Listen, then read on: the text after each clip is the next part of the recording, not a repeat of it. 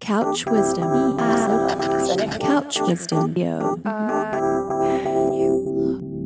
Hey, this is Todd Burns from Red Bull Music Academy. Welcome to Couch Wisdom, our regular podcast presenting the best of RBMA's lecture archive.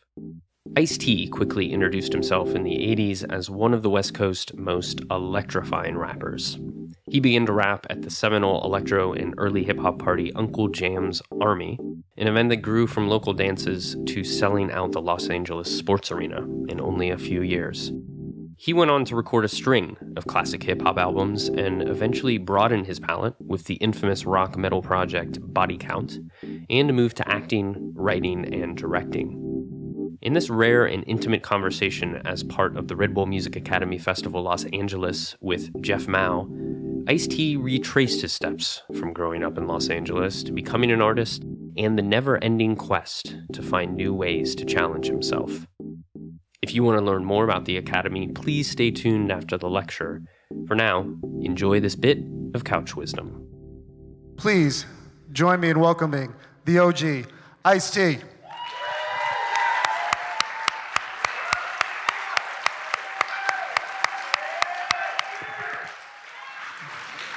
Now, I just ran down a short list of the many things that you do, but do you still consider yourself a musician first?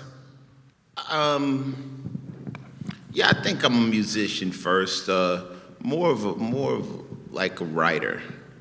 Whether I'm writing books or writing rap or just a lyricist and a writer first, you know. But bottom line hustler. Bottom line hustler. That just was a vehicle for me to get out of trouble. You know, so I had to figure something out, and that kind of was dropped in my lap. I always had a gift to gab. I was always good conversationalist. I was always good at that, and sometimes you don't know what's going to be your gift, and that turned out to be my gift, my communication ability. I mean, do you think, you know, that sort of being the foundation for you, I mean, do you think that was the thing that prepared you for everything that you were able to do subsequently, musically, you know, theatrically, whatever, I mean, writing? Or, you know, do you think hip-hop was part of that as well, as far as just giving you the skills to preparing you to be able to do all these different things? Well, I was just always a deep thinker. Like, I was always trying to figure it out. You know, like, I'm an orphan. I don't have any living relatives. So I was kind of thrown into South Central Los Angeles to try to figure it out. You know, you got the gangs over here, you got the hustlers, you got the girls, you got to figure it out. I don't got no backup. Yeah. So I don't have family or brothers, so I got to connect to the right cats that got my back. I'm light-skinned, I got light eyes. My name's Tracy. You know, I'm like... You know, you trying to make it in this city, you know, these motherfuckers will eat you alive, you dig? So I always was trying to figure it out. I was always reaching to be a little bit smarter, a little bit more intelligent.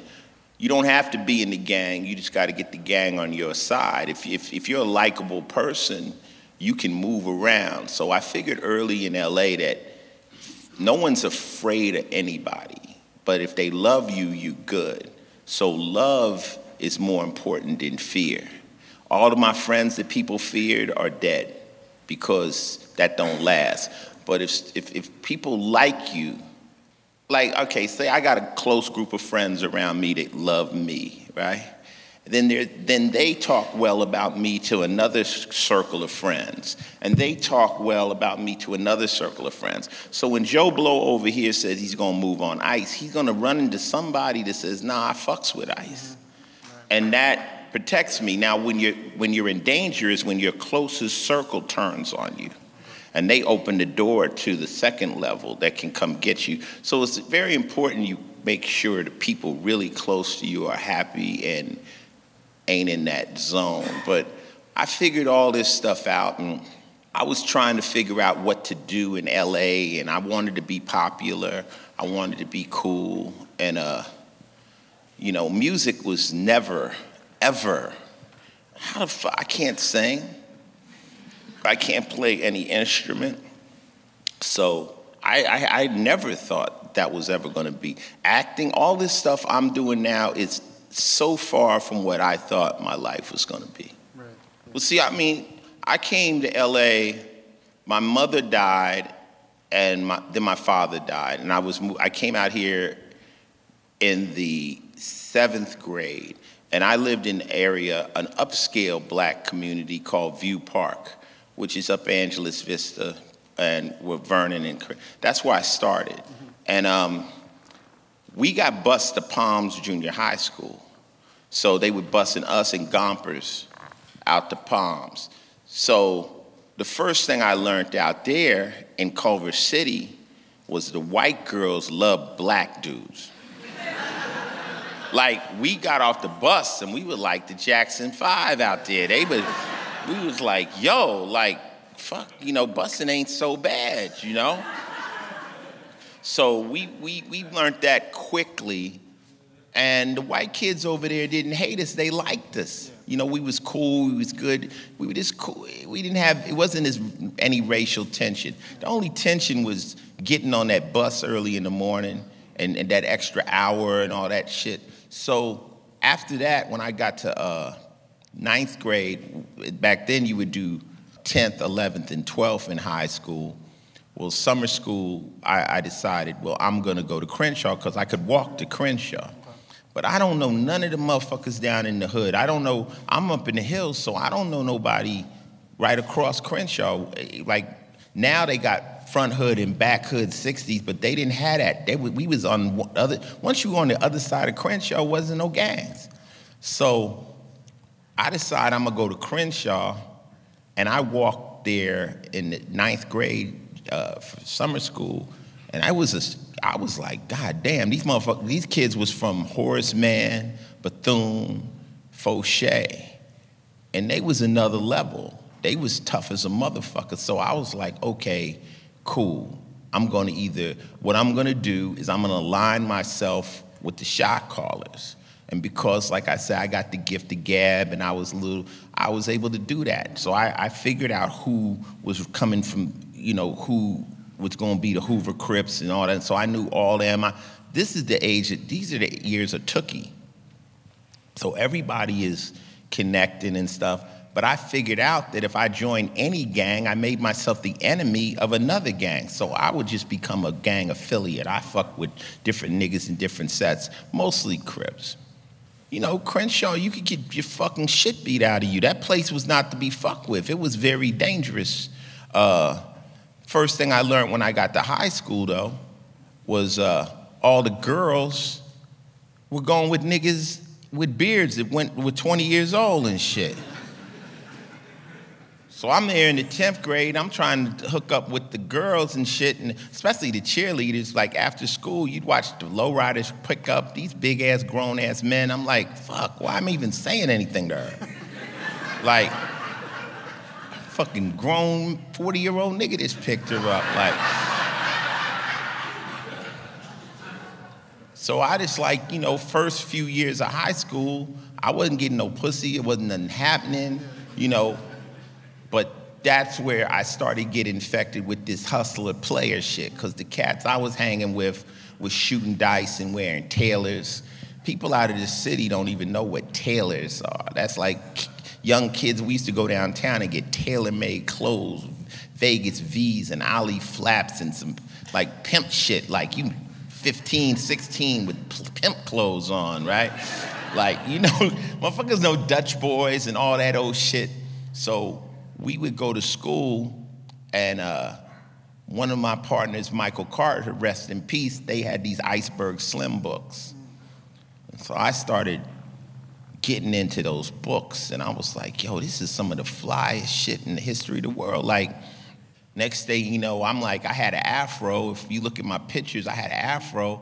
Oh, before I knew, I had a lot of body in that shit and magnetic rollers, and the perm was, like, you start reading that pimp shit, next thing you know, your shit is like, so my shit was more wavy than the ships in the Navy, you dig what I'm saying? I would go to Good Fred's on 54th On Western, I think with Western, I think 54, 48, right? It's on 54th, right there. Get my hair did. You know, I used to go to homeroom with rollers in my hair. This is how Crenshaw was. I would go with rollers. I wouldn't take my motherfucking curls out to nutrition on a on a funky bitch. You dig? You know what I'm saying? So I'm trying to figure this out. My high school friends is here. They know, so Crenshaw, you could come to school in house shoes. It was crazy. Yeah. It was crazy, but 100% black. There was not one, I think there was one Mexican kid that was there. Now it's more 50-50. Was no Mexicans. Only white people were the teachers. Wow. And it was, and then Crenshaw, our arch enemies was Manual Arts and Dorsey. And Cougars had a rep. Mm-hmm. Crenshaw High School is like the most central high school in LA. Like if you took South Central LA and put a needle through the map of the center, you'd come through the Crenshaw Quad. It's like an even mix of West Side. Right. See, East Side of LA is on the other side of the Harbor Freeway. And we don't really fuck with East Side niggas. East Side niggas wear like shorts and hard shoes and party socks. Like, right? The nigga be having Stacy's on with a sweatsuit and shit. That's some East Side.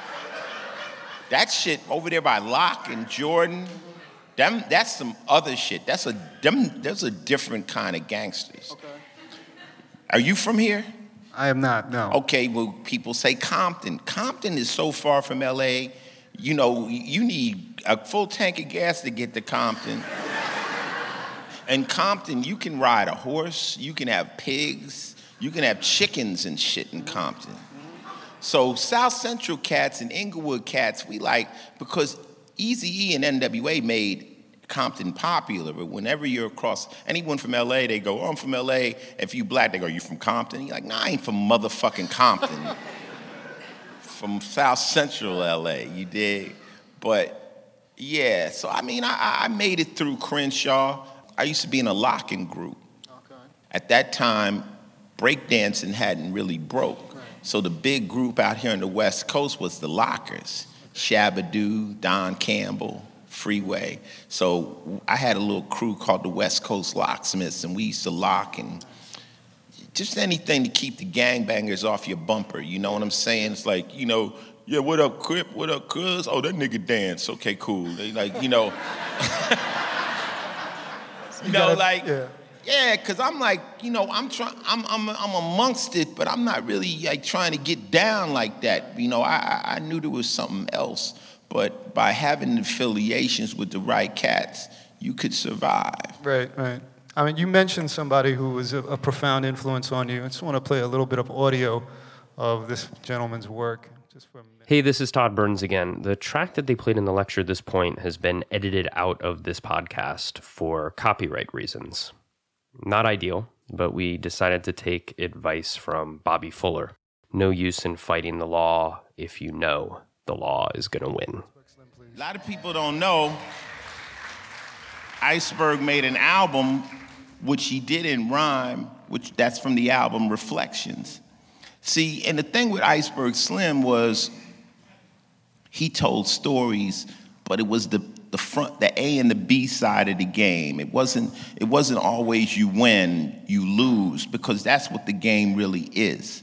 It's not a always win situation. All my friends in the penitentiary and all of them dead, I know there's a B side to this game. So my thing was, if I'm gonna talk about the streets, I gotta show you both sides of it.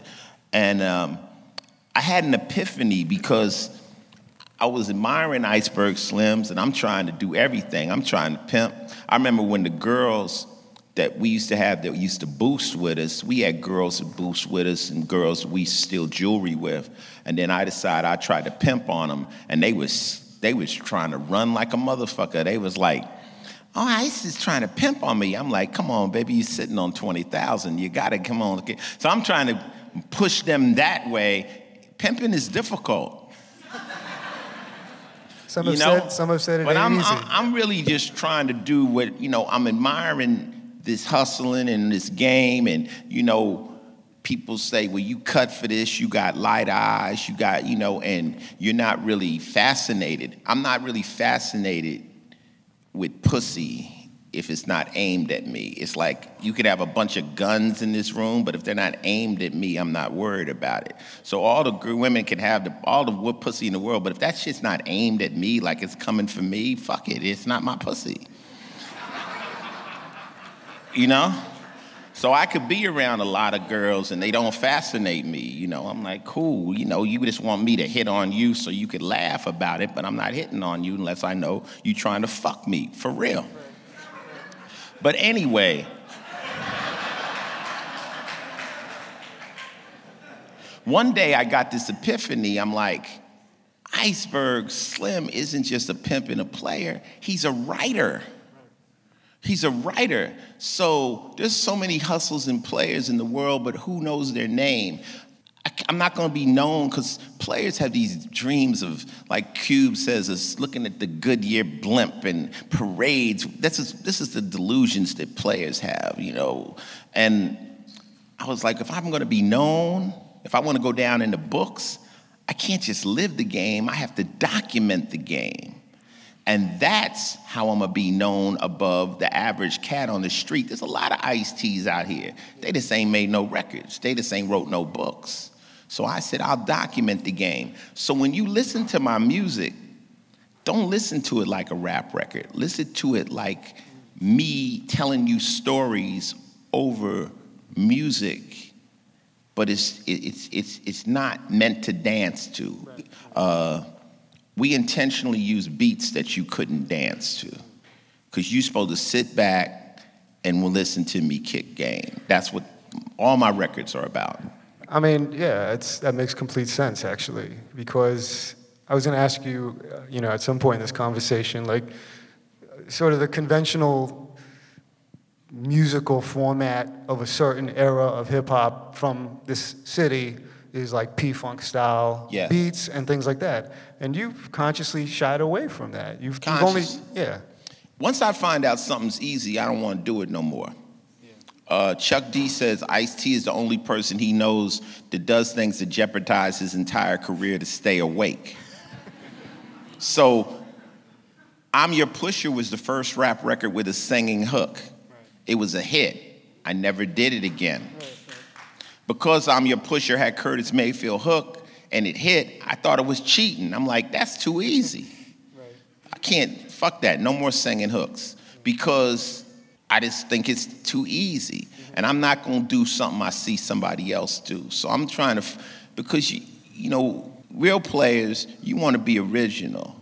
I want to pop up in some shit you never seen. I want to introduce you to things. If I pop up in this motherfucking Gucci jacket and the nigga in the front row got one on, I might burn this shit backstage, you dig? Because that ain't fly. It looks like them shits was on sale, son. What's happening? So my music always steered away from what normal people was trying to do. It always had to have its own lane. It always had to sound different. So when did cats start calling you Ice then? Iceberg Slim was obviously an inspiration to you. Ice comes from say some more of that Ice stuff, T, because I wasn't letting people call me Tracy. They would call me Trey. They call me Crazy Trey. Tracy starts fights. I go in a new neighborhood, they like, oh, Tracy, nigga, that's a bitch name. Like, I gotta swing on a nigga I just met, So, and I never really had no problem. I'm 6 feet tall, 210. I'm not worried about nobody. You know what I'm saying? I'm not a little guy that's worried. I'll get busy. So I just tried to avoid conflict. So we took the Trey and it turned into T, and then people you say some more of that Ice stuff, T. So Ice-T is really Iceberg T. So my real homies call me Berg. So, and Bishop Juan said, nigga, you Iceberg, nigga, how That name is wanted in the streets. Niggas want to be Ice. Everybody wants to be Ice, nigga. But you got that name and you got to brag. Niggas can't shut down, nigga. So you got it. That's your name until you gone, motherfucker, you know? So I named my son Little Ice. His name is ICE with all capital letters because he doesn't have a name. He has a title. And, yeah, church. But you know, the key to being Ice or cool is when you win, you don't get that happy. And when you lose, you don't get that sad. Yeah. So it's like, Ice, you just won the lotto. I'm like, word. Ice, somebody just wrecked your car. Damn. Yeah, that's how you become Ice. Yeah. So when did the actual hip hop style of rhyming? You say you were kicking the street rhymes. Hip hop kind of started for me after I came out the military. I went in the military because I was a teen parent. I came home, and the two things was happening: the dance situations with Bay 5, Wrecking Crew, Uncle Jam, shit was popping off, and my homies who had gone from small-time criminals to big-time criminals. And they say, look, man, we hitting these jewelry spots. This is the lick. This is what you do. And I was from the military, so I had no training but for that kind of shit. So I'm like, all right, come on, let's go get money. So while we getting money, we would get the money, and then we would go to these parties.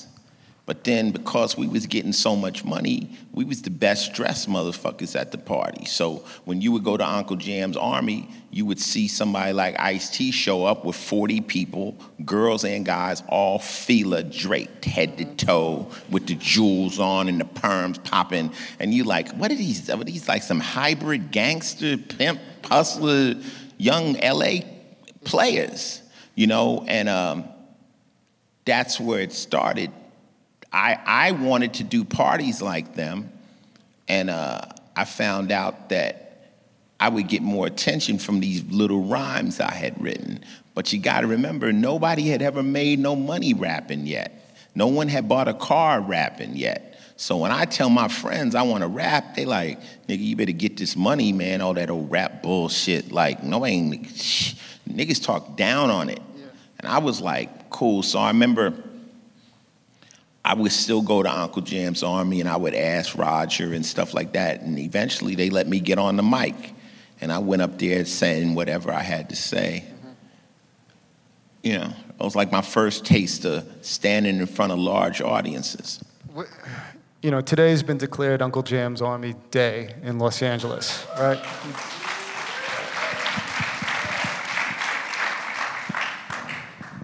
What did Uncle Jam's Army mean? What does it mean to the city? How important was that movement?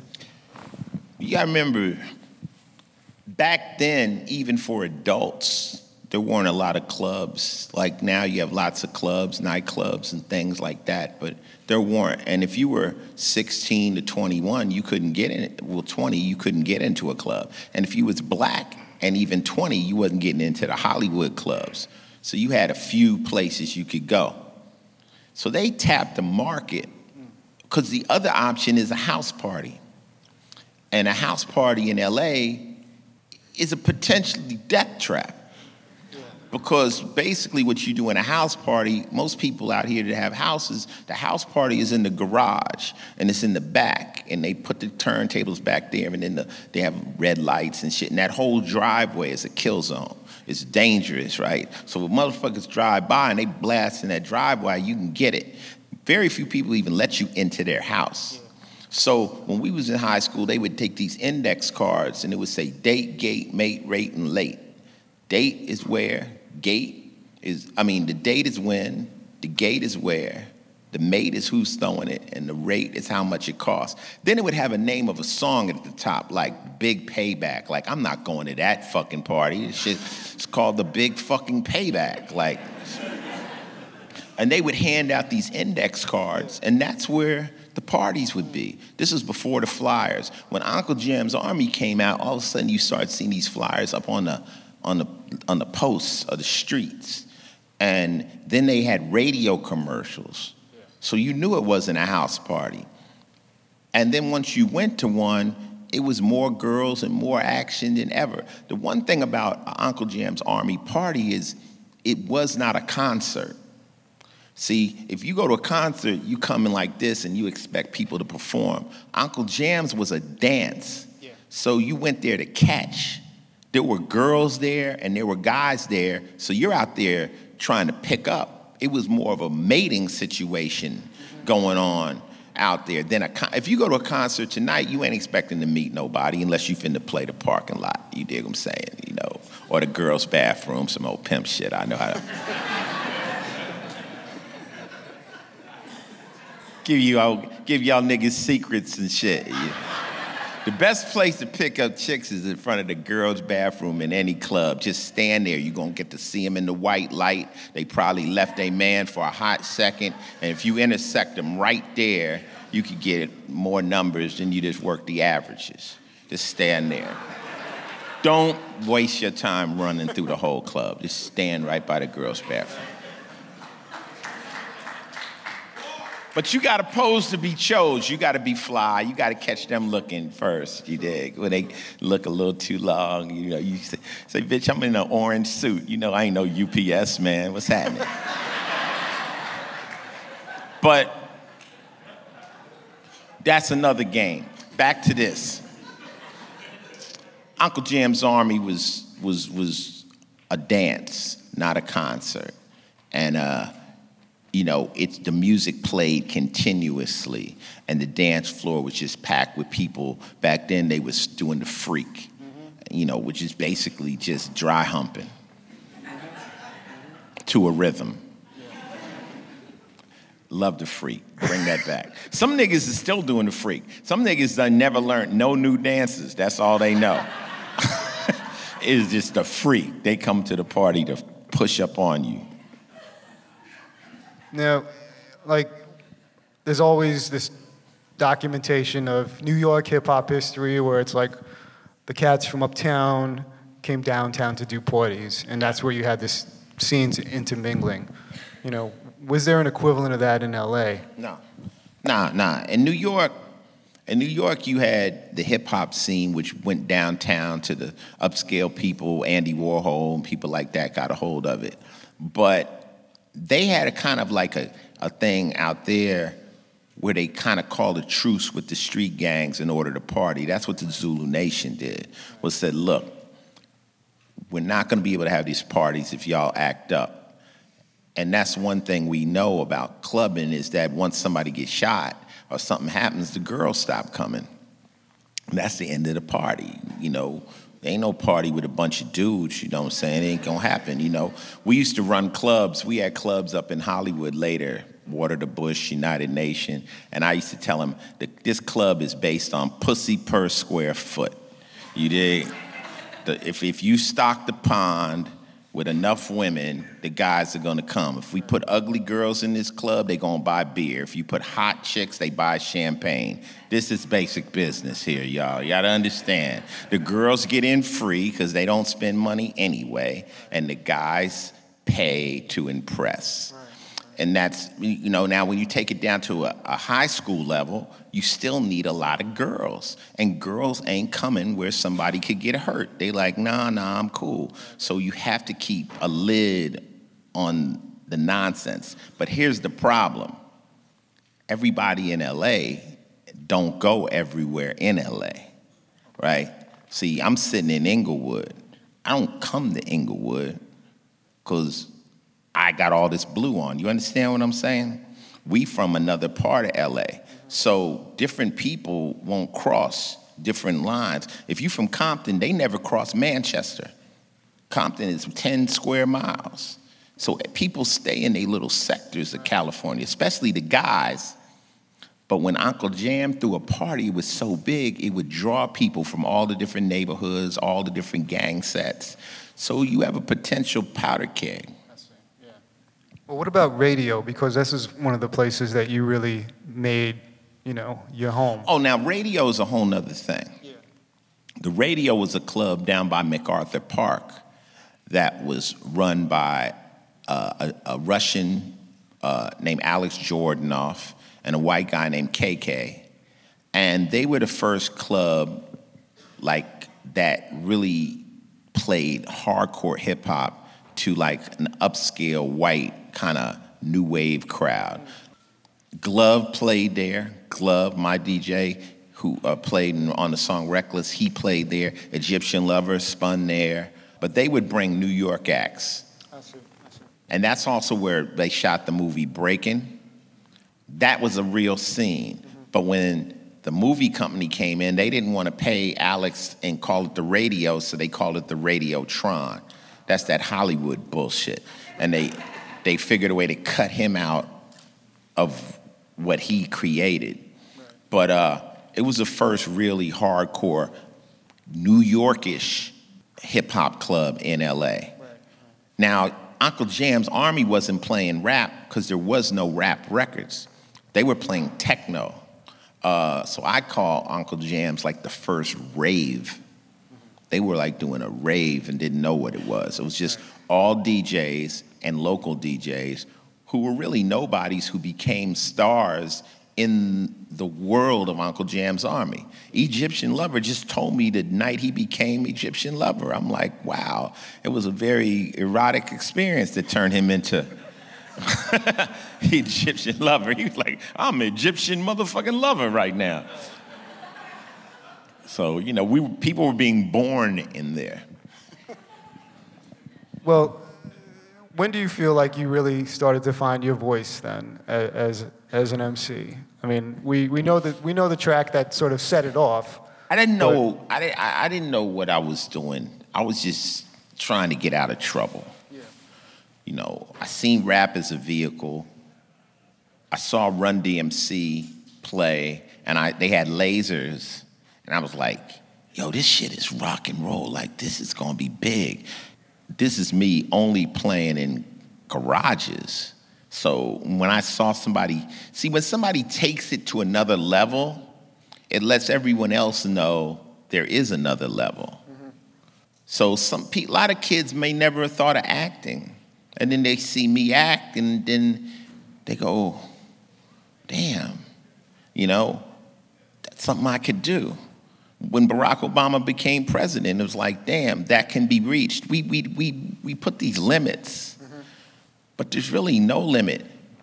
I mean, speaking of acting, they told me the other day, they said, do you know you're the longest running black actor in television history? Wow. I'm like, how the fuck did that happen? But 19 years on SVU.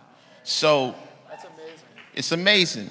So I started making records, and I did one record, Coldest Rap. It was Then I got with Unknown DJ, who was another guy that was part of the scene. And Unknown, I was trying to get him to do a record on Hen G and Evil E, my DJs and stuff. And he was like, you gotta do a song. You gotta do a song. So I did a song called You Don't Quit. Then I did another song, and my boy Randy Mack was like, talk that shit you be talking though. Don't fuck this hip hop shit. Talk that shit. Like, I'm like, nobody wants to hear that shit. And that's when we did 6 in the Morning. The B-side wins again. 6 in the Morning is just an adventure of like one person's journey, but it's really like I write faction. It's a fictional story using factual occurrences, but the occurrences could have happened from a lot of different people, but it makes a good adventure. So all the things in the story happen, but maybe not to me, but Ice-T lived this adventure. And I knew this song was a hit because I got a call from the Fillmore West in the Bay, and they were like, yo, would you do a concert? I'm like, I only got one song. They like, nah, they filling you up here in the Bay. They know all your music. They playing you on KMEL and all this. I'm like, word? I'm like, okay, cool. And then like 4 days later, they called me back and they said, we want you to do another concert. I'm like, I just signed up to do one. Yeah. They said, that's sold out. Right. I'm like, are you kidding me? I just sold out a show? LA is a weird place. Like, you could be famous, but they won't let you know it. Like, they won't, they like, I know this nigga. This nigga went to school with my cousin. Like, fuck him. He ain't no star. This nigga, see that nigga stand in front of the liquor stores and shit. Like, fuck him. But then you go to the Bay, they rolling the carpet out for you.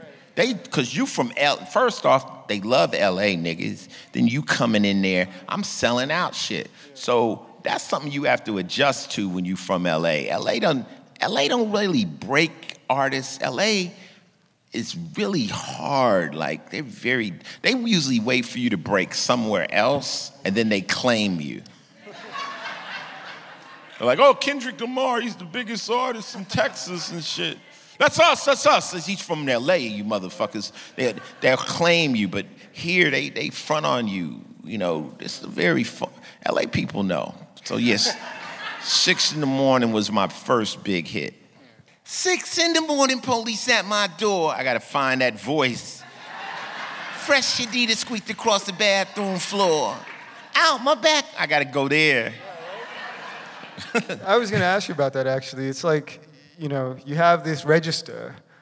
I mean, I guess it's for different songs and different materials, which voice you decide to employ, right? Yeah, well, when you're a solo rapper, your voice is an instrument. So the worst thing is listen to a solo rapper's album where every song sounds the same. Yeah. So I can yell on some records, like songs like You Played Yourself or High Rollers. I'm kind of like using this voice. This is it. Dope from the Fly Kid, the Ice Micers. So you got to have all, because you try to match the voice to the energy of the song. So that's essential to me. When you described in your pre-professional music days, doing what you were doing, robbing jewelry stores, whatever it was, you mentioned the adrenaline rush. Yeah. That was unlike anything else. But how did that relate to that? That's different. This shit is nothing's like that. Nothing. Yeah. I mean, if you ever,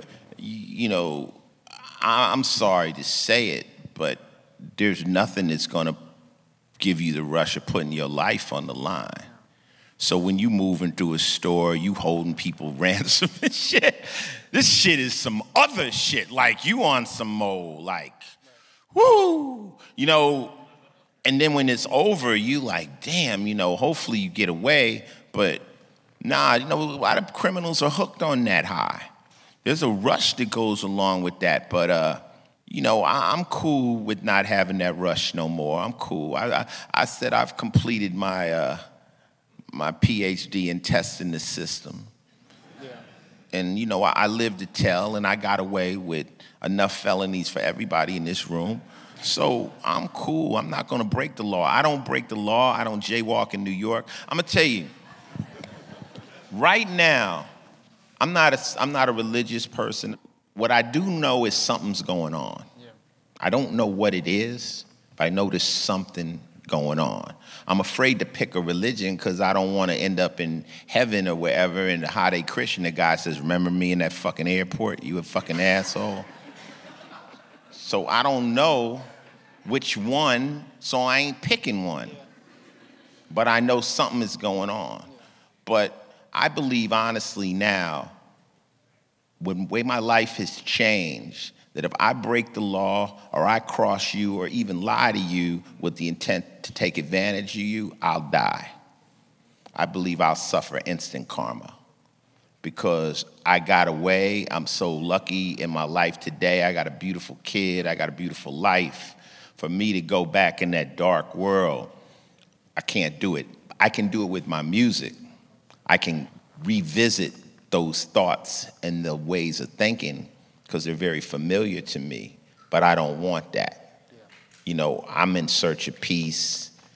I'm in search of helping my friends. But I also tell people, the funk, that part, I'm very familiar with that and seasoned in that too. Yeah.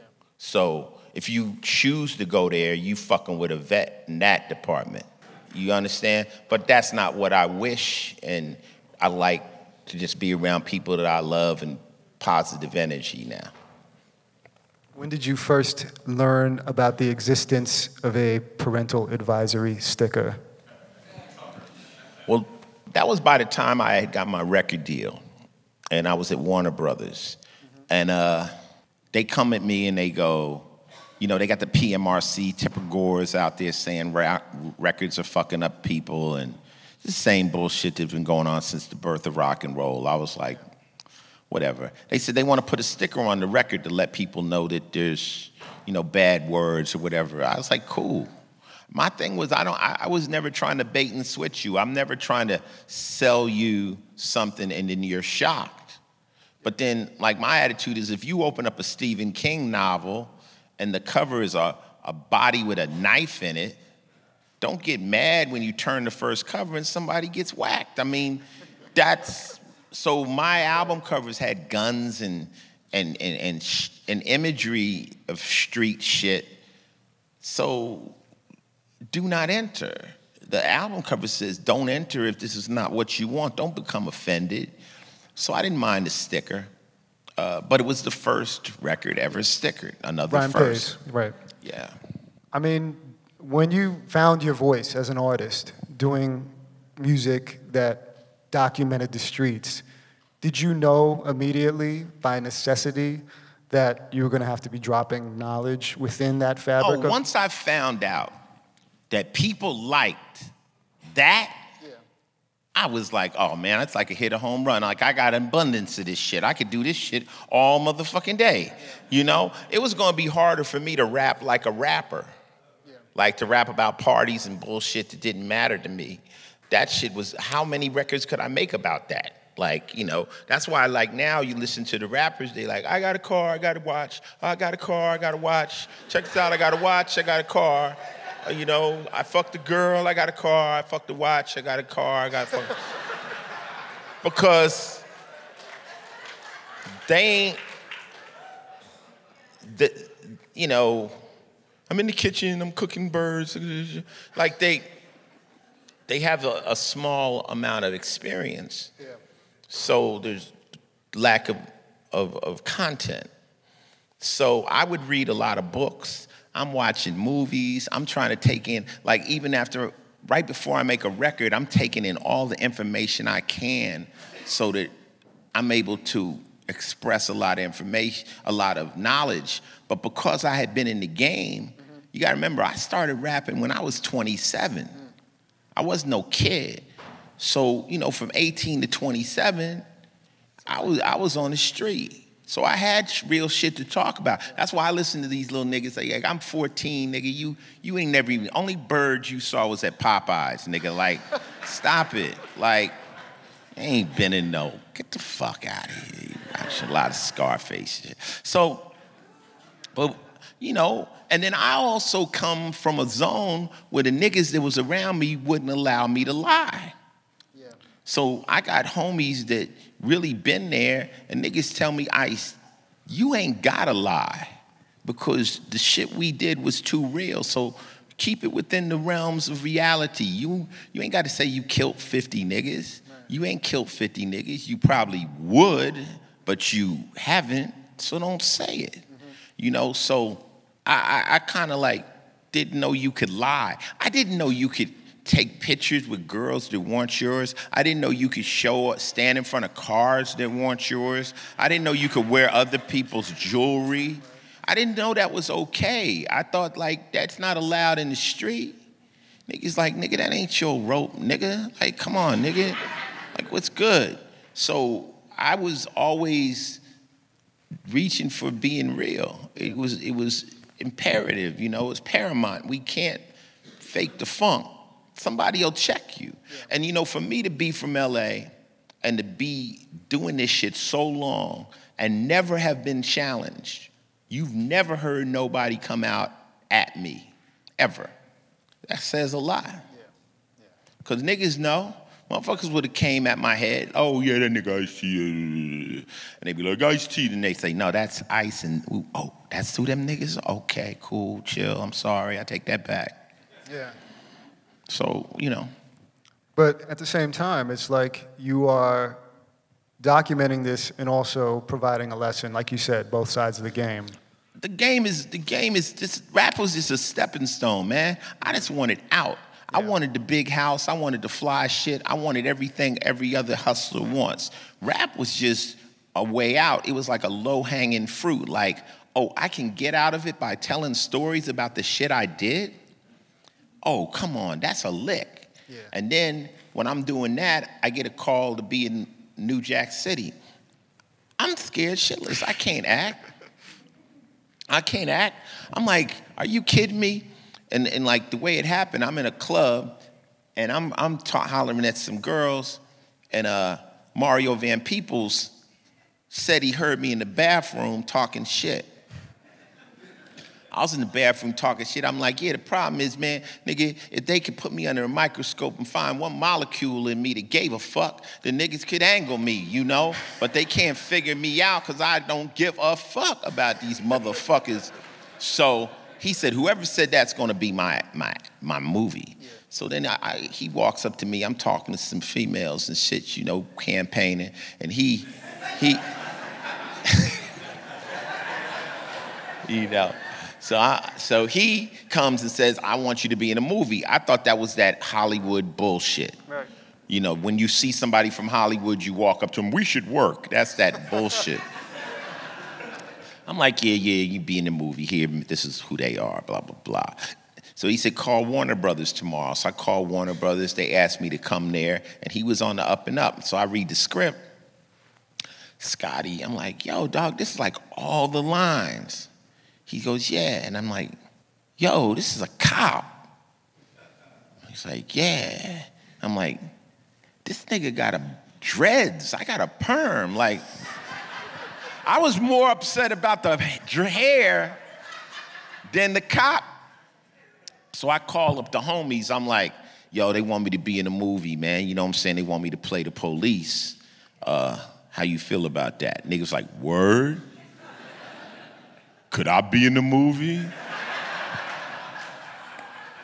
So then I'm like, okay, so I'm gonna call, you know, I'm talking to my boys in the jail now, you know, so I respect them. I'm like, yeah, you know, I know you in the bowels of the devil and whoop-de-whoop, and we reached you with that money, but they want me to be in this movie. They want me to play the police. How you feel about that?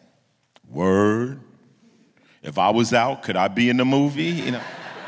So, you know, the homies wasn't giving me no guidance, right? So, of course, I'm getting my hair done at Good Fred's, and the girls, I'm telling the girls they were like, yeah, nigga, you better be in that movie because this is an opportunity. And y'all up here complaining about the conditions in the hood, and now you got an open door. If you don't take that ice, you's a real live sucker. And plus, we know when you make it, you're going to keep it 100, and you're going to tell them, well, they didn't say 100 back then, but you're going to keep it real. And you gonna tell motherfuckers what's going on down here, not like these other motherfuckers. And if you don't do the movie, don't come the fuck back up in here. So I did the movie, and the movie made $87 million. I got paid $23,000. You're welcome to Hollywood, you know? And but that was the door that led me to the next movie, which was Ricochet with Denzel Washington. That's when I thought I was gonna get paid, right? So Joel Silver's the producer, right? He's one of the biggest producers in Hollywood. He does The Matrix. So I'm walking in there like, I'm finna get paid, Jack. It's Denzel, this shit is on, son, it's for real. I walk in there, I say, yeah, man, I'm gonna get paid on this movie. He goes, Ice-T, you've done one movie. So I took it in the ass one more time. It was like, that's a figure of speech. But that movie, I made double the money for less the work. The first movie I really got paid was Tank Girl. Tank Girl, yes. I played a kangaroo. Yeah, because you trying to get checks and it ain't working. So I'm making a movie with Keanu Reeves called Johnny Mnemonic. Keanu Reeves had just done the runaway bus jump off, the gauntlet. Yeah. So he's hot. I'm up there, I'm getting paid. I get a call from my manager. He goes, yo, they want you to play a stripper in Arizona. I'm like, word? hell fucking yeah, I'm with that. So that night I did like 1,000 sit-ups. Because I always been kind of in shape, you know what I'm saying? So I was like, okay, I got to get my LL Cool J buffness on now. Watch this. So I'm in there trying to get swole real quick. And the next day they send me a picture of a kangaroo. And they say the movie's called Tank Girl. I'm like, kangaroos, look at this. What kind of stripper am I? Like, what, I got a pouch? What the fuck is happening? So I'm sitting there, and so I'm like, Lori Petty, this is that. And they told me Stan Winston was doing it. And I was like, okay, I don't know. Am I going backwards? And when they told me how much money they was paying me, I was like,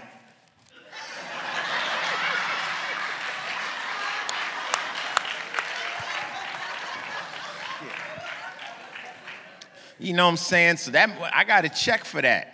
You know what I'm saying? It's like $1 million. And you niggas would hop for $1 million too. So I was like, and then, people like, well, you selling out. I mean, let me tell you, selling out is when you do something that goes against your integrity. I wasn't selling slaves or, I wasn't, the fuck are you talking about? I have nothing against kangaroos, nothing whatsoever.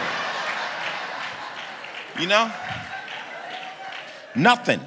So I was like, I could do the movie and it'll pay for some things. And it allowed me to build a recording studio. Right.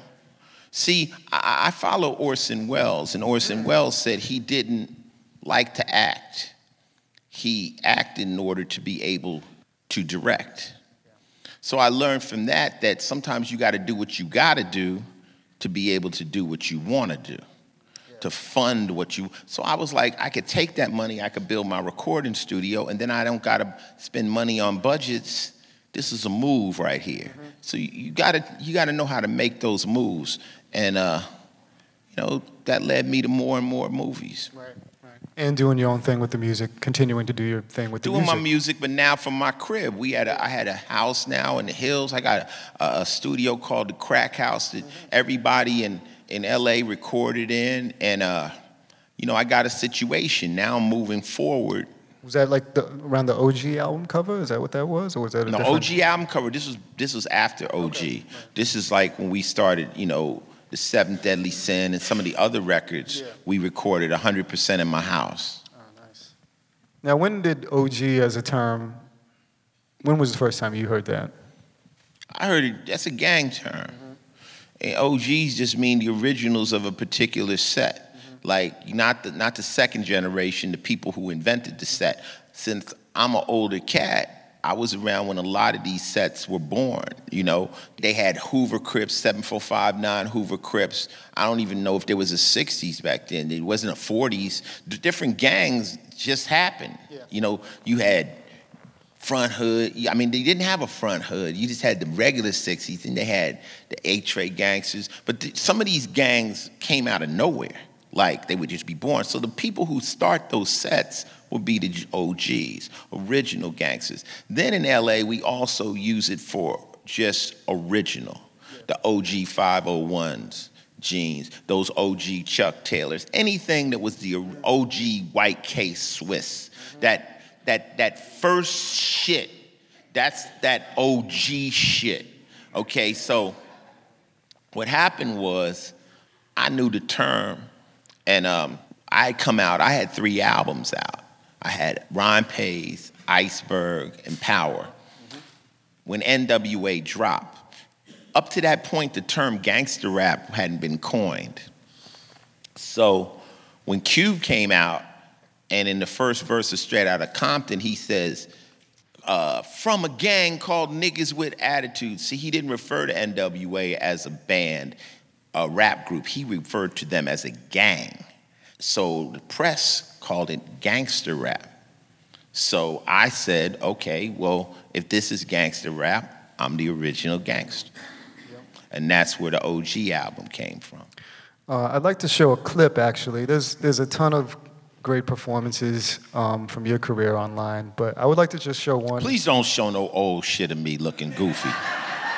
This is such a distinguished interview at this point. And now don't play no stunt reel. No, this is on point. I'm nervous now. Can we show the OG performance? Let's take a look at this real quick.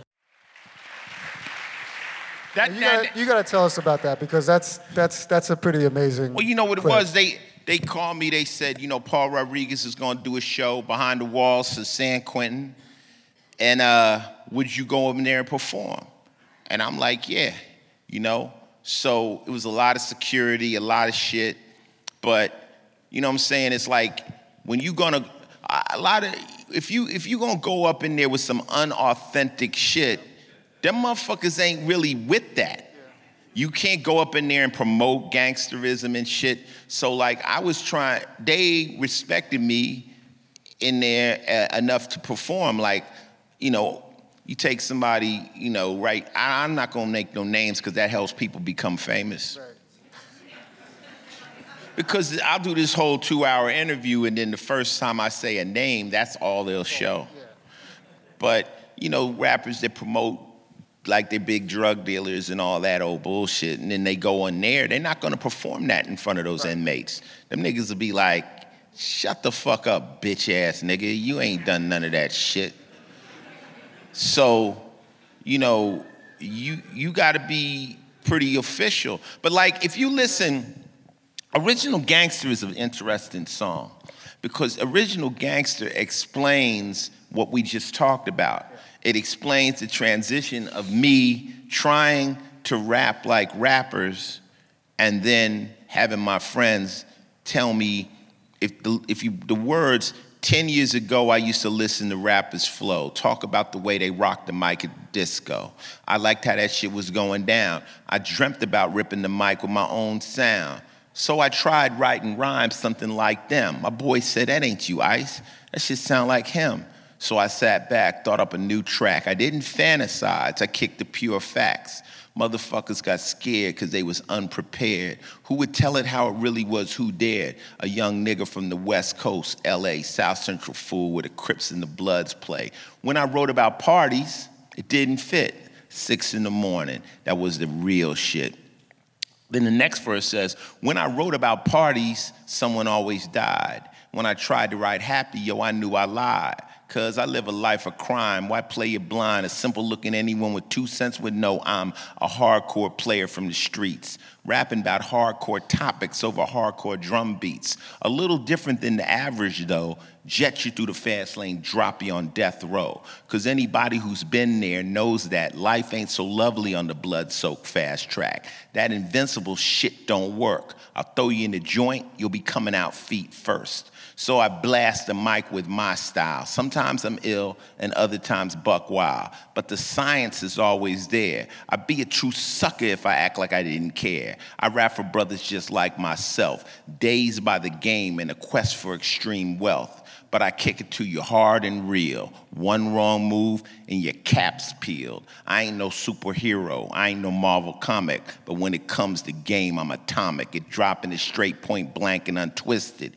No imagination needed, cause I lived it. This ain't no fucking joke. This shit is real to me. I'm Ice-T, OG.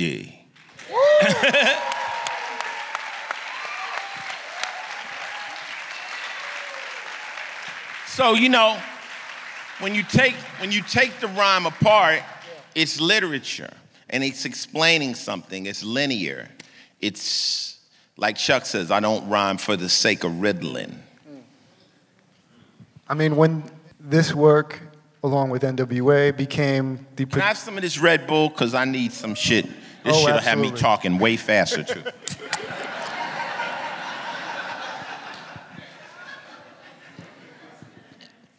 Here's something I posted on the internet. People said I was a motherfucking lie. I don't drink. I don't smoke. Right. I never smoked weed. I have no tattoos. Mm-hmm. I don't get high. People like, that's bullshit. I'm like, nah, it's the truth. Ask the homies. They here. I was the designated sober nigga before they had a name for the designated driver. When I was young, Cat was like, yo, Ice, hit the weed. I'm like, I don't want to hit the weed. Well, you a bitch if you don't hit the weed. Well, if I'm a bitch, make me hit it. Why you tripping? Why you tripping? And then sooner or later, people respected that. Now, you know, everybody knows I socially drink. Like, if you put a crayon and vodka in front of me, I might sip on it. I'm not afraid of liquor. Right. I never smoked weed. I never got high. Well, I have done ecstasy because they told me it was a sexual drug, and I had to test that shit out. That shit is good shit. That shit had like choir music coming out the pussy. Like, oh, had a glow around it. I'm like, I understand this drug. But you know, I'm pretty much straight edge, pretty straight edge. Y'all do E too, you done it, you know what happened. The bad thing about that, it'll give you the best sex or the worst argument, depending on what the fuck happens. I mean, when Did we lose topic? No, we're right on. We're right on. It's a conversation with Ice-T. It's flowing. It's flowing. Get to know me. I mean, when gangster rap became this phenomenon, you have all of these, you know, spin-offs. Yeah. Everybody doing it. This is what you paved the way for. I'm sure there was a point of pride, like I made this happen. I you know, I was the foundation of this. But then it has to also be oversaturation. Well, no, it was a lot of people, right? Okay, so you got me. Then in the Bay, you had Too Short. Yeah. Too Short was doing Freaky Tales. Right. And I met Too Short, and Too Short was just talking about fucking girls. Like, you know, and he had this real basic rhyme. You know, I met this girl, her name was Sally. You know, I was like, this little thing is crazy, right? So I met him, like, he had these drug dealers that were sponsoring him. It's called 69 Girls. I think drug dealers / pimps, these some players. So they met, they said, we gonna meet you and Too Short up early. So they brought him, and me and him became friends. See, this is a game, like, let's not create beef where, you know, if he knew I'm popping in LA and he's in, let's just let them meet and they could become friends. So me and Short have been friends since the very beginning. Then down in Houston, Ghetto Boys popped off, okay? They was on some old real ridiculous gangster shit. In New York, there was a group called Mob Style, which was Alpo and them, Pretty Tony, and they was active gangsters in Harlem. So I was aware who was doing it, but prior to me, I was the first person to step across the line. Now, I was inspired by Schoolie D. Schoolie D made a record called PSK, which was about the Parkside Killers. I was at a club, first time I heard PSK, and I was like, this is the dopest shit. Because the way, I hope they play PSK tonight at the party, but it comes on like, it's like, it sounds like angel dust, and I don't do dust, but I feel that's what it sounds like. And you know, Schoolie was like, PSK, we making that green. People always say, what the hell? I'm like, who's this pimp-ass nigga? Like, you know, everyone was yelling on the mic. And I'm like, this is the flyest shit. So then I searched the record down, and he said he's singing about Parkside Killers. But it wasn't graphic. The only thing he says in the record is, one by one, I'm knocking you out. Then he says, I put my pistol up against his head, says, suck ass nigga, I should shoot you dead. I'm like, this is some fly shit. So I took the cadence from that and made 6 in the morning. So if you listen to PSK, we making that green, 6 in the morning, police at my door, the same cadence. I took the music from Mythological to do Colors. There's a guy named King Son who had a record called Mythological. Mythological. And this is all musicians are influenced by other music. You know, it's only biting if you can absolutely tell. I tell you I'm influenced by this song, you're like, I never knew that. Because that's how musicians work. But Mythological, King Son says, when I get ill, it's a reason, because it's duck season, hunter of the fronter. And when I did Colors, I said, I am a nightmare walking, psychopath talking. So I'm like taking his energy and vibe, but rocking with my own words. And that's how these shit started to happen. Now, Cube was a little homie. Cube was going to Arizona University, and he used to come to the shows and shit. And then when they were Wrecking Crew, then he was in CIA, and then they became NWA. And out comes the Boys in the Hood, which he called 6 in the Morning Part 2. Because 6 in the morning, police at my door. The boys in the hood are always hard. So these all records kind of inspired the next one. How much did Rakim influence you? Because when I listen back to some of, this Power era, Iceberg, I feel like I hear Rakim's influence on you as well. Well, Rakim made everybody want to learn how to flow. Because everyone was rapping a certain way, like Run DMC, and then Rakim started rhyming, and you were like, this shit is just the most smooth style. Take you on a walk through hell, freeze your dome and watch your eyeballs swell, guide you out of triple stage darkness. I'm like, this nigga right here is the best rapper in the history of the world. But see, certain rappers, I tried to get my flow more smoother and better. When I heard Das Effects, I thought I was gonna have to quit. I'm like, I can't rap like that. Like, I heard certain people, and you're like, yo, when I heard Twister, I'm like, I'm out. I can't out-rap these niggas. But then I would write rhymes like, I hear your style, although you rhyme quicker. No matter what you do, I always lace mine thicker. Jealousy will make a fool die quicker than liquor. Watch your back with your niggas, because it's right where they'll stick you. So my thing was to not just out-rap you, but have thicker, heavier content. Yeah. So, because I used to see people win in battles. I seen cats go out and do 36 bars and then seen somebody eat them with 8 bars. So I knew that it was content. Rakim, of course, Melly Mel was an inspiration. Big Daddy Kane, everybody, KRS-One. Cube, to me, was the best LA rapper. Like his energy, his excitement, his youth. And the first verse is Straight Outta Compton. To me, that was the hardest rap record ever made. When them niggas came on like that, I was like, hold the fuck up, And I never felt in competition with NWA because it was 3 or 4 of them. I was a soloist. So we were friends. We used to tour together, DOC, Cube. Thing about LA hip-hop. LA hip-hop is a very small tree. It's Ice-T, which I created the Syndicate, which is a group of groups with a common goal. Delicious Vinyl, and NWA, and who they became. All those, so you could call Dre, you could call Cube, you could call me. I was connected to Cypress Hill through Muggs, and you could squash beef. The only beef that ever happened on the West Coast was NWA, and that was a family feud. And we all had to step out of it, except when Cuban was fighting with Cypress Hill, but we kind of stayed out of that too. There's never been no real West Coast beefs. I remember you on Oprah back in the day, and it's like... That's when Oprah was like Donahue. Right. And, with Tipper Gore, Nelson George, and Jello Biafra. And I think it was frustrating even for me as a viewer for your lyrics to be taken out of context and isolated and examined in a way that was not really showing the full scope of what you were doing.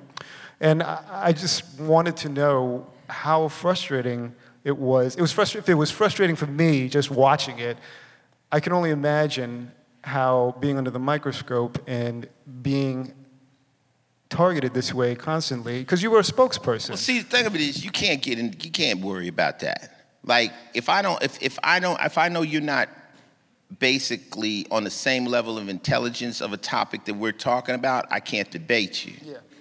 So if you're like a real music journalist and you really understand the business, me and you can have a deep discussion. But when somebody from left field, that's like somebody that doesn't know football attacking football. Like, you don't even know what the fuck you're talking about. Right. Like, you know, so when people would attack the music, first, you don't even listen to rap. Like, you don't even understand the first thing about it. So that shit just rolls off of me.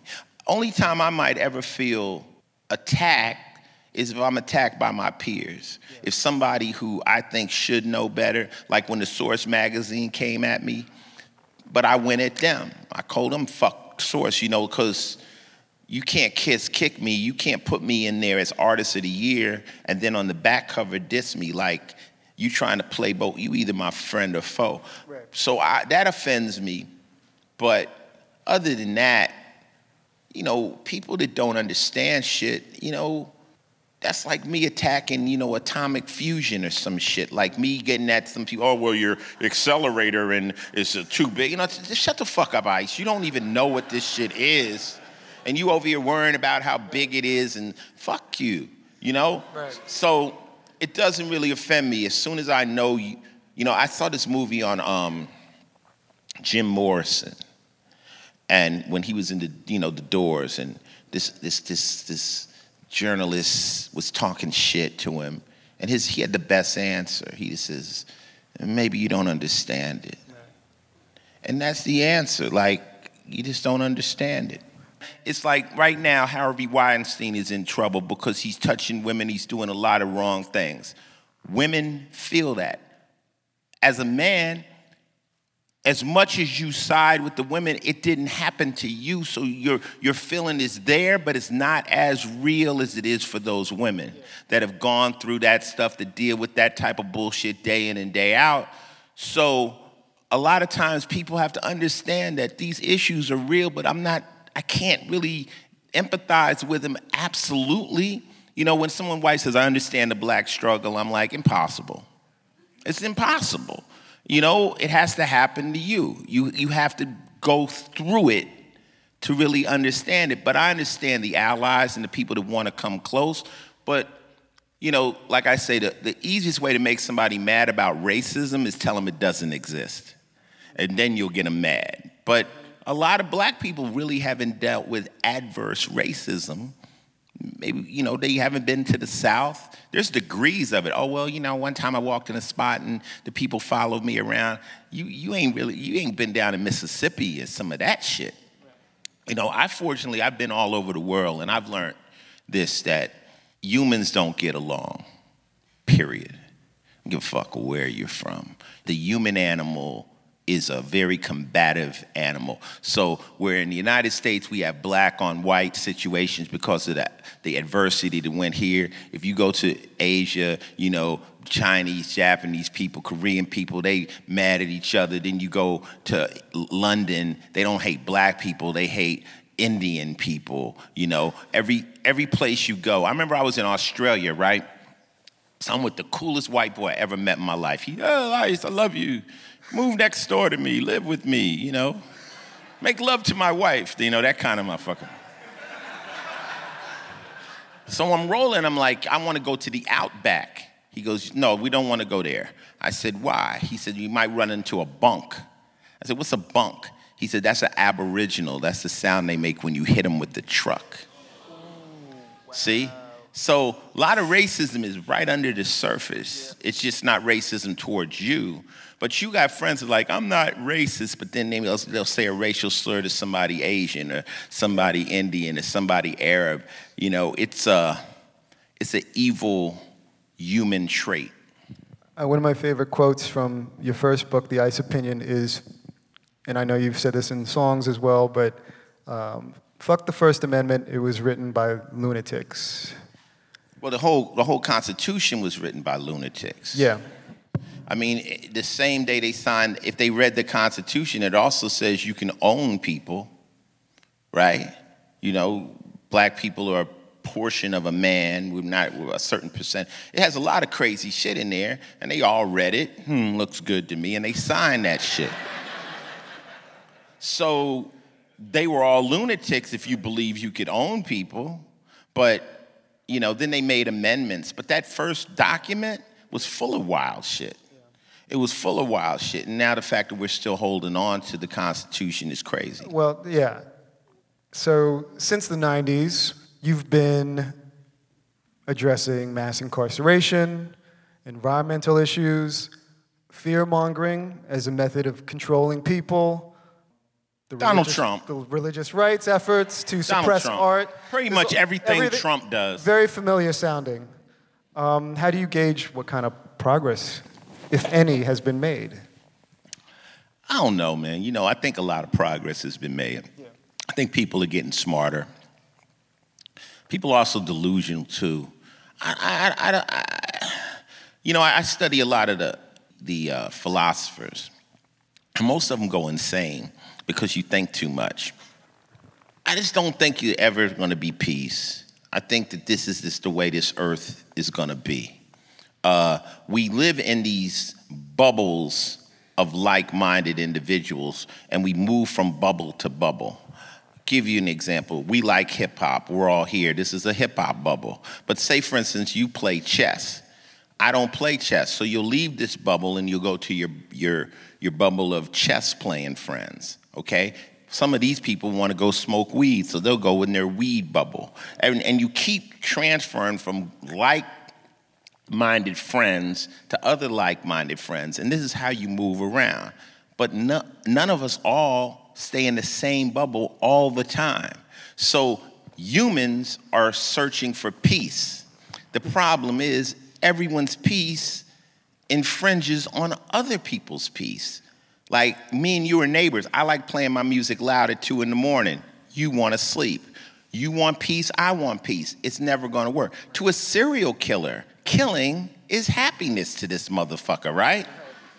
But he's looking for happiness. So everyone in their search of happiness will infringe on everybody. You're like, oh, we need clean energy. Fuck that. I want my Ferrari, I want my gas, and you can eat a dick. I don't give a fuck. Then you're trying to get people to care about something that's going to occur after they die. Humans, selfish humans, to really care about something that's going to happen in 100 years? Motherfuckers don't care what's going to happen tomorrow.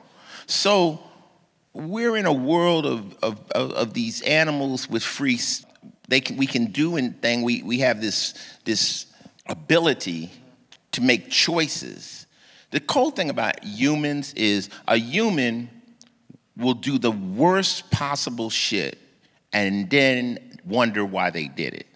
We will all do it. You'll fuck over your best friend. You'll cheat on your spouse. You'll do some shit and say, what the fuck? Because humans are fucking, we can't control ourselves. So the theory that there's going to be some kind of blanket euphoric scenario where everybody's going to get along, forget about that shit. It's not going to happen ever. This earth is made up of a whole bunch of little gangs and a whole bunch of little cliques. And also, we preach gang culture to our kids, not knowing it. Your street is better than the street next to it. Your school is better than the other school. Your team is better. Your religion is better. That's gang banging. We're better. The skinny girls are better than the fat girls. Everybody is picking a team and a side, and then we bang on each other. And that's the problem. So what I do, keep my black ass in the house playing Xbox. I keep my black ass. I got my wife. I got my little kid. I keep my friends that I like, and they can only stay in my house when they're in my bubble, when they're doing the shit I like. When they want to leave, when they want to do some shit they like, they got to leave my bubble and take their ass somewhere fucking where else. Doesn't mean they can't get back in my bubble, but they can't get back in my bubble with that bullshit. And that's how I roll. Right. You want to hear a joke? Sometimes when I'm home, I sit on the floor. I put my knees in real close to my chest. I put my hands around my legs like this, and I lean forward real slow. That's how I roll.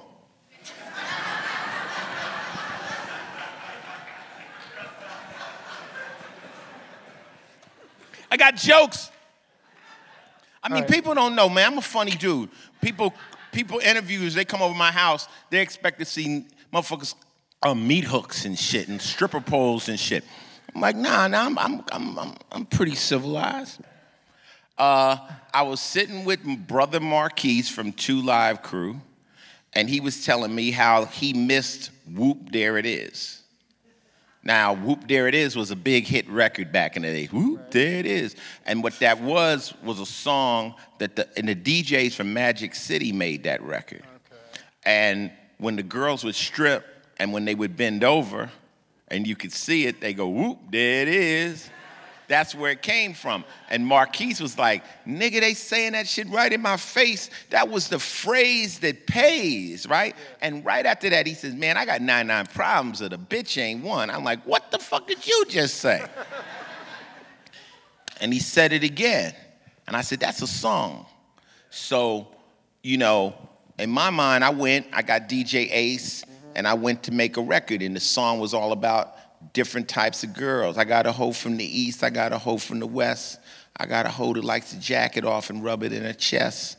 I got a bitch from the north, a bitch from the south, a bitch that loves to suck it long and hold it in her mouth. Bitch with hair, bitch with none, bitch with a knife, bitch with a gun. So I'm naming off all these different bitches. But at the end I go, and I love them all. I love them crazily, and they love me back. That's why they stay with me. So if you're having girl problems, I feel bad for your son. I got 99 problems and a bitch ain't one. Hit me. Now, that's the song. That was on the Home Invasion album. So Chris Rock is my friend. Chris Rock and me became brothers from New Jack City. So Rick Rubin was with Chris Rock, and he was like, yo, man, I'm about to work with Jay-Z. I need some ideas. And Chris Rock said, you got to do this record. So they took it to Jay-Z. Jay-Z listened to it, and he put his spin on it. And, you know, I got paid. They paid publishing for it, you know, and the record came out. The cold thing that got me with Jay, he didn't only take the 99 problems and the girl ain't one. He took the Hit Me. The Hit Me got me more than the rest of it, because he goes, if you having girl problems, I feel bad for your son. I got 99 problems and the bitch ain't one. Hit me. The nigga took my Hit Me. The Hit Me, like this nigga went in, like I'm taking that too, nigga. But, you know, it was music, you know. Now people like, well, why Jay-Z didn't give you a shout out? You know, he could have said that. But that ain't really Jay-Z's get down. Jay-Z just does his thing. You know, I would have liked, if he had said, yo, I could have said my name in it like DJ Khaled at the end of it. Ice. You know, do something, you know. I mean, Jay-Z's super duper, you know. I remember I met Jay-Z. Big Daddy Kane brought Jay-Z over my house back in the day. And Jay came over. He was wearing a little backpack and shit. Like he was rapping with this guy named Jazz. He had a record out called Hawaiian Sophie. He was a young kid, and he was just sucking the game up. And we would talk, and Jay was listening to every... See, like, we got fucked for our publishing. Jay-Z didn't. He was a student to where every G that he would be around, he would take their game and apply it.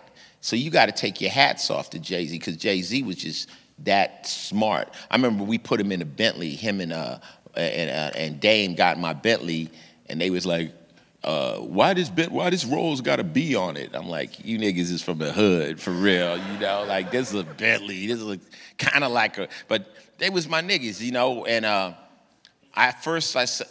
we took Jay-Z off to Sway and Tech. And that was the first time I seen somebody just rap like that without writing. He was just made a rhyme up in his head. He sat there for a minute and stuff. But he's like a prodigy. He's a special person. He has that ability. Everybody can't do that. Yeah. So respect to Jigga. And you actually reclaimed this song by redoing it again. We did it with Body Count. With Body Count, right. Yeah, we did it on the on the Manslaughter album. We remade the record. Just for the hell of it. The record label wanted to do it. They're like, yo, we want to bring it back. You know, I'm not somebody right now that's in search of any type of credit I mean, I've had a very extreme life, a very extreme career. I've gotten my share of everything. People say, well, you don't get enough respect.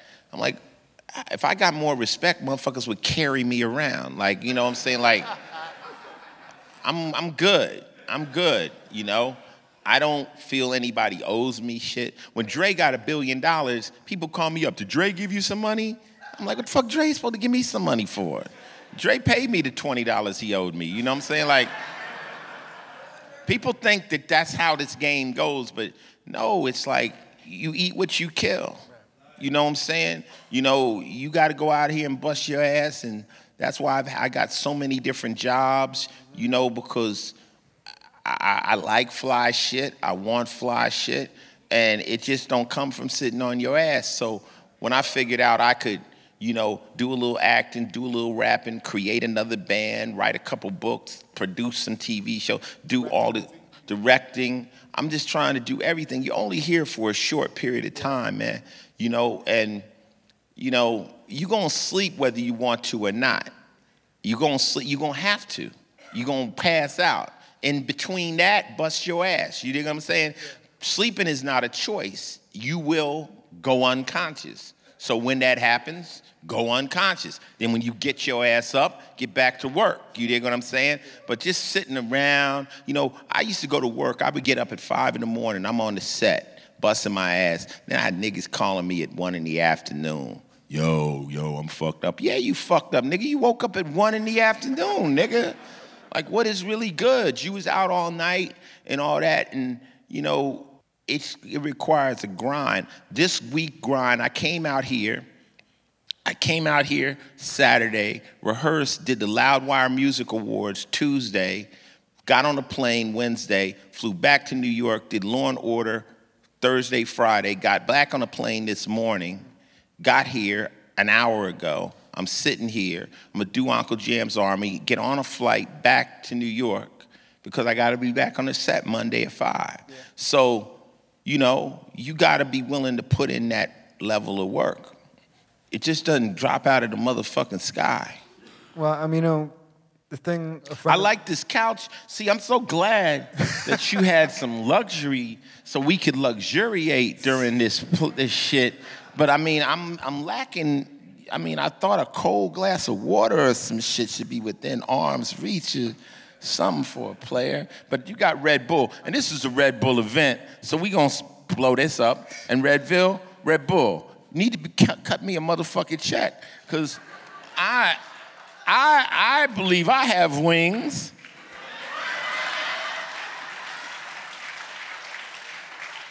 And you know, I got a daughter now. I got a 1-year-old daughter, so I ain't turned down no kind of work. No kind of work. You know, I mean, I got to hustle the rest of the way out, man. I got a little daughter. Her mama, that little girl got expensive taste already. You know what I'm saying? So I got to hustle. Yeah. You do? Yeah. No doubt.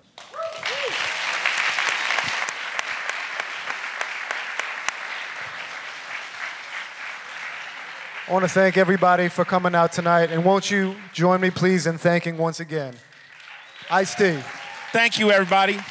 See you at the party.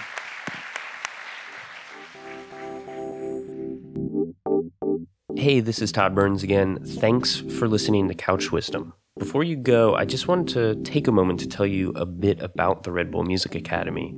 The whole thing is a world-traveling series of music workshops and festivals. Almost every year since 1998, we have done the main Academy event in one city. But we do events around the world throughout the year. In fact, we may just be doing an event near you pretty soon. If you want to find out more, check us out at redbullmusicacademy.com. Also, if you liked what you heard on this podcast and you're not already subscribed, please go for it and consider rating us while you're at it. It really does help other people discover the podcast. Thanks for listening.